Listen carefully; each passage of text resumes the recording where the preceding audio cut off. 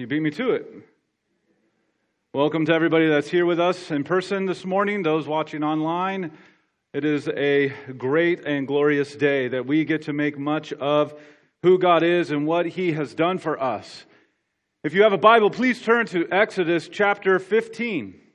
We are just after the incident at the Red Sea. And before we move on into the wilderness and before we travel on to Mount Sinai, something incredibly important happens here in this chapter that is instructive for our hearts in the here and the now. It's actually timely and good and necessary encouragement for us. And this chapter is both beautiful in what what's composed and instructive for our lives in the here and now. So we're going to read verses 1 through 21. I know that if we've been going through Old Testament narrative, I've been just reading key parts of what we're considering. But today we're going to read 1 through 21, the whole of our passage. Words should be on the screen. If you have your Bibles, follow along in Exodus chapter 15. Let's hear the word of the Lord. Then Moses and the people of Israel sang this song to the Lord, saying, I will sing to the Lord, for He has triumphed gloriously. The horse and his rider He has thrown into the sea. The Lord is my strength and my song, and He has become my salvation. This is my God, and I will praise Him, my Father's God, and I will exalt Him. The Lord is a man of war. The Lord is His name. Pharaoh's chariots and his host He cast into the sea, and His chosen officers were sunk in the Red Sea. The floods covered them. They went down into the depths like a stone. Your right hand, O Lord, glorious in power. Your right hand, O Lord, shatters the enemy. In the greatness of your majesty, you overthrow your adversaries. You send out your fury. It consumes them like the stubble. At the blast of your nostrils, the waters piled up. The floods stood up in a heap. The deeps congealed in the heart of the sea. The enemy said, I will pursue. I will overtake. I will divide the spoil. My desire shall have its fill of them. I will draw my sword. My hand shall destroy them. You blew with your wind. The sea covered them. They sank like lead in the mighty waters. Who is like you, O Lord, among the gods? Who is like you, majestic in holiness, awesome in glorious deeds, doing wonders? You stretched out your right hand, the earth swallowed them. You have led in your steadfast love the people whom you have redeemed. You have guided them by your strength to your holy abode. The peoples have heard, they tremble, pangs have seized the inhabitants of Philistia.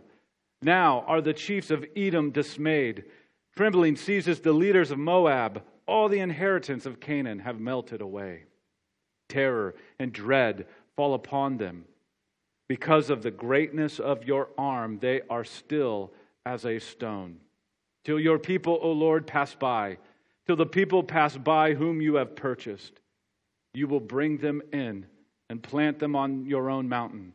The place, O Lord, which you have made for your abode. The sanctuary, O Lord, which your hands have established. The Lord will reign forever and ever. For when the horses of Pharaoh with his chariots and his horsemen went into the sea, the Lord brought back the waters of the sea upon them. But the people of Israel walked on dry ground in the midst of the sea. Then Miriam, the prophetess, the sister of Aaron, took a tambourine in her hand, and all the women went out after her with tambourines and dancing. And Miriam sang to them, Sing to the Lord, for He has triumphed gloriously. The horse and his rider He has thrown into the sea. God, as we come to your word, we pray that it would be instructive to our hearts, but not just instructive, that it would cause our hearts to soar to great heights in joy and adoration and worship of you. And so be with us as we consider this, your word, your truth, and may it do a good work in us, we pray in Christ's name. Amen. What is it about certain songs that seem to hit deeply in us? I mean, we all have certain songs that mark certain times in our lives. Maybe it's the song that captured your teenage angst. Or maybe it's the song you danced to at your wedding. Or maybe it's the song you played in the hospital room when your mother was dying. Songs. They hit deep places in us and they soar to great heights. We love songs because God made us this way. It's part of being in His image because God loves song. God loves songs. He's all about songs. You can't read the Bible and not find song after song after song after song. Songs for all occasions. Songs will be with us always. These songs will be with us into eternity. My hope is, as we consider this song, the song of salvation, that it will indeed encourage our hearts. We have great reasons to sing. No matter what might be happening around us or even in us, we always have overwhelming reasons to sing. And my hope is that our hearts will be encouraged as we consider it together today. And so as we go about considering this song of response to the saving work of God, that as we consider it, I hope we see sort of the answers to these four rhetorical or sort of questions. First, why we sing. Why do we sing?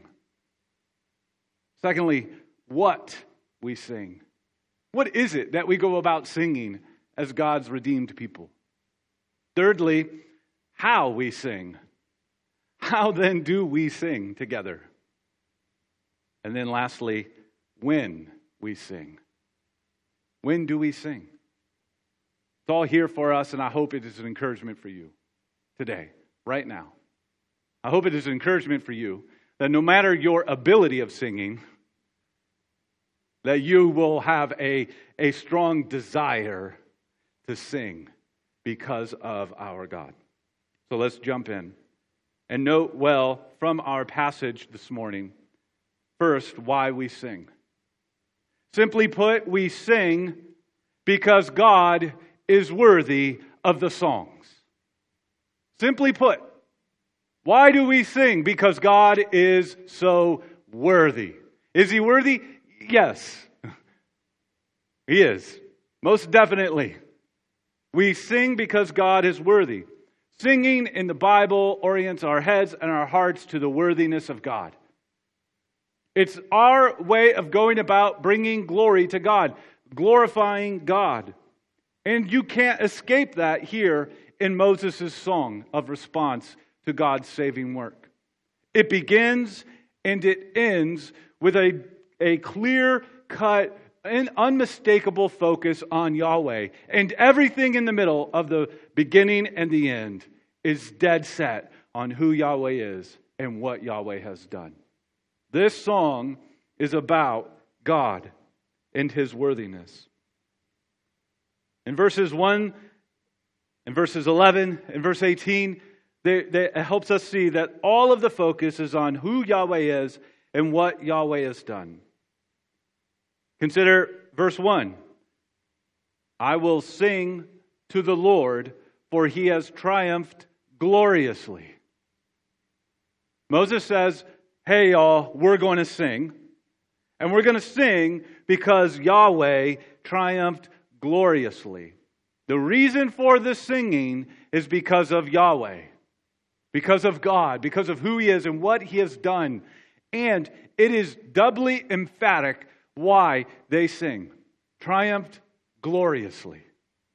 It's in the Hebrew, it's the exact same word twice in a row. Doubly emphatic, so as that you would get in your head, in your heart, that God is worth all of the songs. His exaltedness, His awesomeness, His Godness is so amazing. and so overwhelming, it's worth all the singing. Consider verse 11. Who is like you, O Lord, among the gods? Who is like you, majestic in holiness, awesome in glorious deeds, doing wonders? Notice the character summary of God in that verse. Majestic, awesome, wonders. That the words almost fail to go high enough to describe how awesome God is. And I love it that our Bibles have the word awesome in it. It was a word I grew up with. Everything was awesome until nothing was awesome. But anyway, that's beside the point. But God is awesome. Why do we sing? Because God is awesome. Why do we sing? Because God is majestic. Why do we sing? Because God is the God of wonders. I mean, we glaze over with loveless, harsh things in our world. And our hearts can sink in discouragement or despair or doubt. And then we gather together on a Sunday, and maybe it took everything we had in us to get here. And maybe we argued on the way. And then we got to come in here and we have to sing. I don't feel like singing. I'm angry. I'm upset. I'm barely moving. And now I got to sing?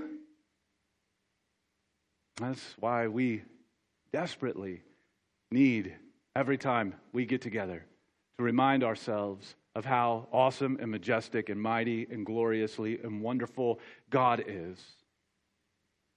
That breaks that sort of, that glazed over heart and bursts in there the light of God's glory and grace. And we sing. And then we see in verse 18 that the Lord will reign forever and ever. The Lord will reign forever and ever. So this doubly emphatic focus in verse 1, God triumphs gloriously. The summary of his character is majestic, it's awesome, it's wonders. And then we see the scope of Yahweh's majesty and his awesomeness and his wonders resides on a forever reign, a forever kingship. So you cannot escape this song's focus. There's no part of the song that escapes the focus of Yahweh. His majesty, his awesomeness, his wonders. It doesn't escape it. The entirety of the song is about Yahweh. It's for Yahweh, and it's to Yahweh. And we have a word for that. The word for that is the word glory. The word glory. They are glorying in God. They are glorifying Him. That is, making much of Him. Making much of who He is and what He has done. We sing because God is worth all the making much of. He's worth all the glory. And glorifying God entails two things that we find here and we should find in all of our songs, in all of our singing, is this. First, glorifying God is declaring, and glorifying God is rejoicing. It's many more things, but it's going to definitely be those two things. It's declaring and rejoicing. First, it's declaring God's character, His works, His ways, and ultimately His worth. When we sing, we are making much with our song, with our lips, with our hearts bursting forth.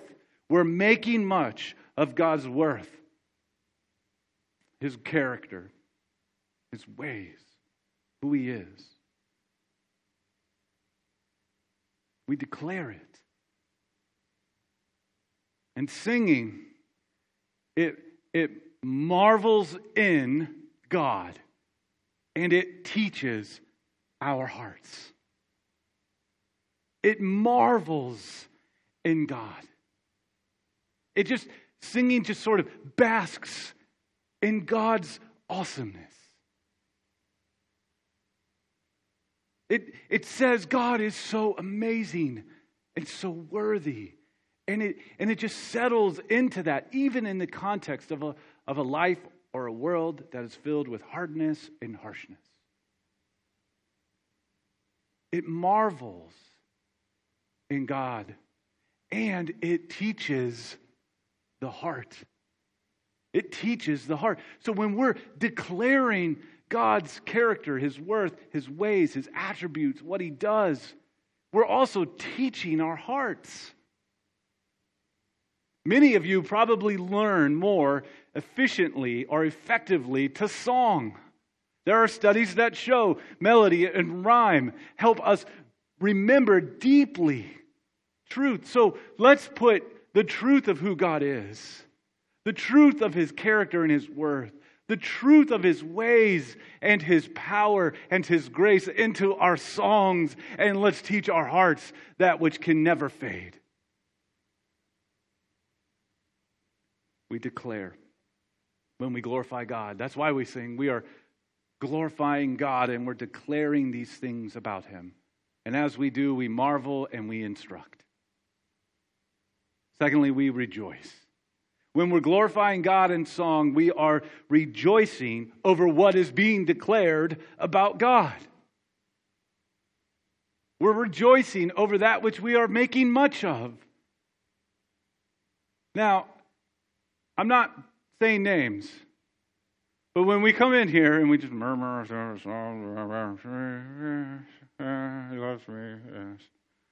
when we do that, what are we doing?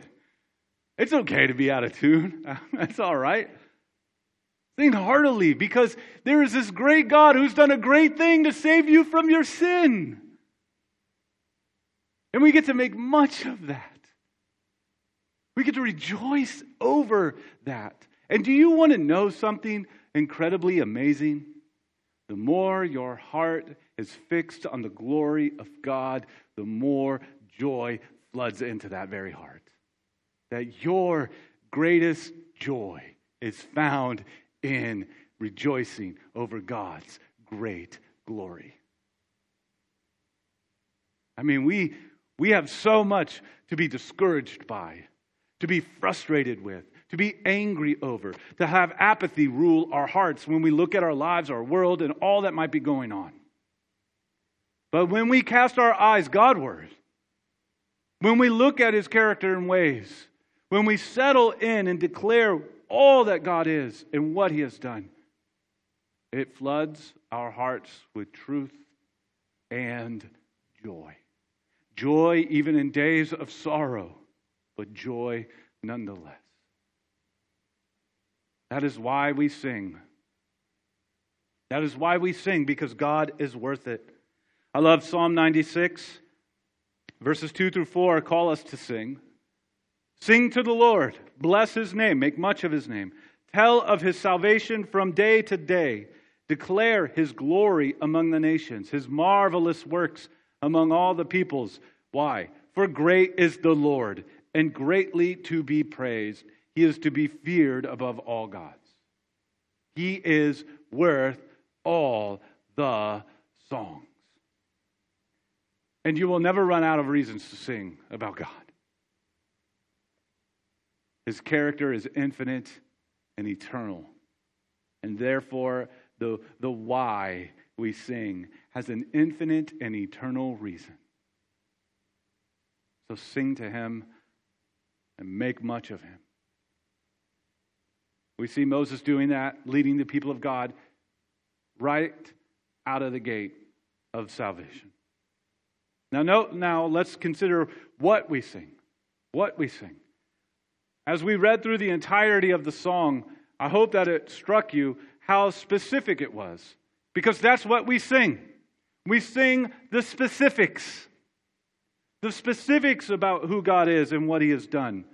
There are no vague notions of Yahweh's character or mighty works.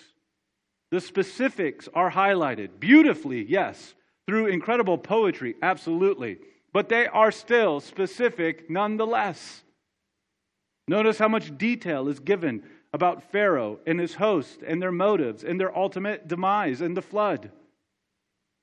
Notice how specific the names get in verses 14 and 15 when he refers to Philistia, Edom, Moab, Canaan. Notice the specifics of God's purposes and promises as they are fixed on a future hope, mentioned in verses 17 and 18. He's not being vague. He's being specific in his song. Beautiful, artistic, yes. Specific, absolutely. Why such specific detail in the song of salvation? Well, it keeps God's people grounded on the truth and growing in dependence. Keeps us grounded on the truth and growing in dependence. It keeps the people of God in the posture of being shaped by God. That's incredibly important as we see the story of the Old Testament continue on. Unfortunately, the story of the Old Testament reveals the waywardness of the human heart. Idolatry is the opposite of what we see Moses doing here in his song. Moses is grounding them in the truth of who God is and what he has done, and hoping that it keeps them, even in song, in a growing dependence on God. But idolatry does the opposite. It's instead of being shaped by God, it's mankind shaping a God to their liking.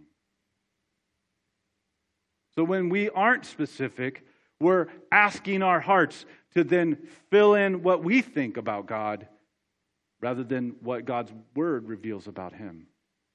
Our hearts need to be tethered to what is revealed of God through his word, and also brought to a place of joyful, hope-filled dependence. Now, that doesn't mean our singing is to be so boring and wooden and uncreative. No, the specifics here are declared artfully, with great skill from a gifted poet.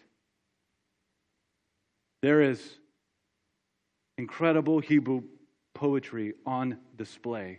And I want to say this, specifics don't rob us of our joy. The specifics of God and his ways are to propel our joy.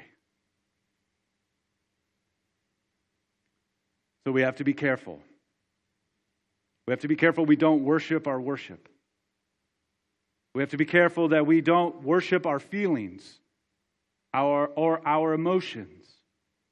We don't worship our music or our melodies. We are to worship God, and we are to worship God with our worship, with our feelings, with our emotions, with our music, with our melodies. And therefore, what we sing is to be very specific. And that is for our good and for God's glory. Now, as we consider these things, we see the why they sing, and we see what they sing in this song of salvation. And then we got to consider how they sing. You might be thinking, well, I don't know how they sing. I wasn't there. Was it like antiphonal, or was it like a 17-part harmony? Well, I don't know. There was a lot of them. So how did they sing? Well, here's what I mean by that. They sang together. Now, don't overlook the significance of that, okay? They sang together. This was a corporate or whole church endeavor. Look again back at verse 1. Then Moses and the people of Israel sang the song to the Lord. Easy to move over and just move right into the song. Moses and the people of Israel sang this song. Then look at the very end of the portion that we read, verses 20 and 21. Then Miriam, the prophetess, the sister of Aaron, took a tambourine in her hand, and all the women went out after her with tambourines and dancing. And Miriam sang to them, "Sing to the Lord, for he has triumphed gloriously. The horse and his rider he has thrown into the sea."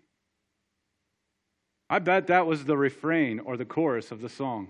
You saw it in the first line of the song. I bet that was the chorus. And couldn't you just hear that great crowd of people singing the verses and then the women's voices rising above with that glorious chorus? All of it together, beautifully focused on Yahweh. So what we see here is they sang together. They sang together. Moses and the people, they sang. Miriam and the women most likely responded with that chorus. There was structural and musical harmony together. It's a beautiful picture of a redeemed people together singing of their redeeming God. And what does this show us? Well, it shows us a number of things. One, singing is to unite the people of God around the greatness of God for the glory of God. That singing is a way of bringing us together in a shared experience, doing something together. And that something we're doing together is making much of the greatness of God for His glory, and that brings immeasurable good and grace to our very lives. So that means when we think back to previous decades where there were worship wars that divided or at least revealed deep division within the church, we realize that those wars were mainly about styles and preferences and rarely ever about the content of what was actually being sung. So instead of song and singing bringing us together, focused on the greatness of God for His glory, it was used to either cause or reveal deep division.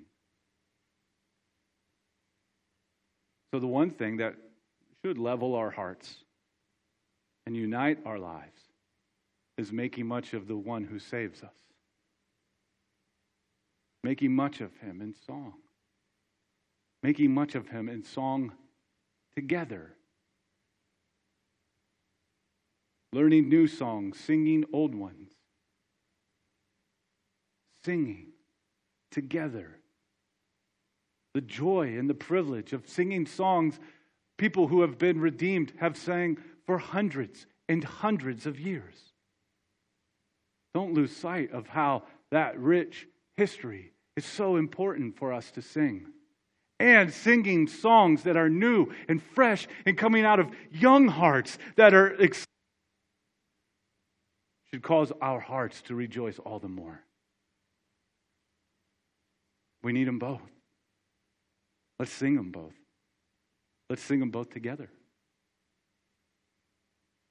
That is how they sang. That was how they sang. So, may that be how we sing. Last thing that we see in our passage. Not just the why, not just the what, not just the how, but also the when. When do we sing? The answer to that is now and forever. When do we sing? Now and forever. But I'm going to focus on the second part first and then speak to the now. When do we sing? Well, we sing forever. This is not the only place we find Moses' song of salvation. There's another place in the Bible we find it. Or at least another place that's incredibly important for us to see.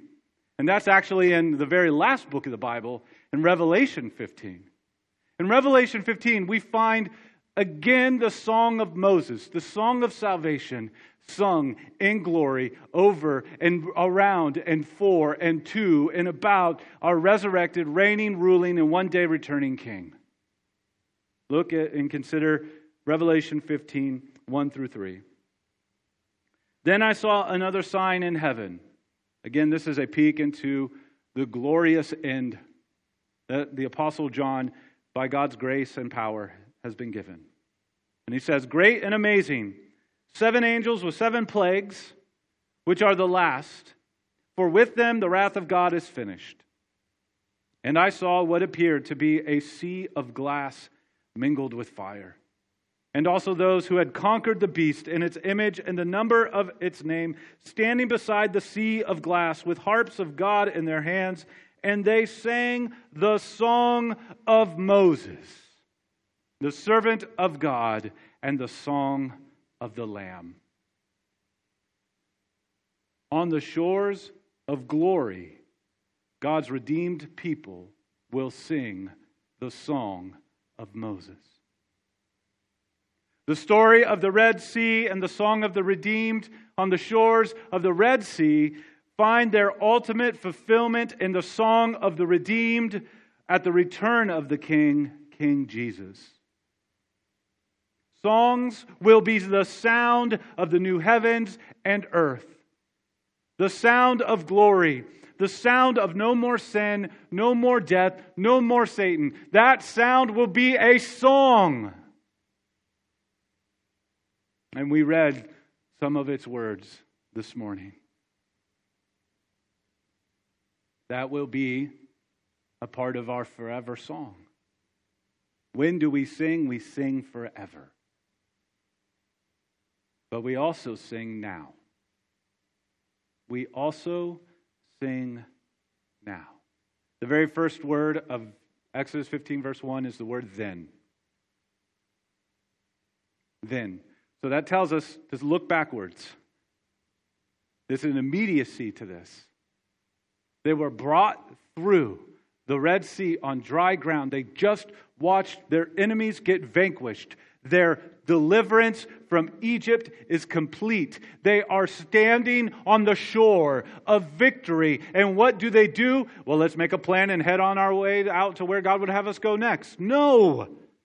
They sang. They sang.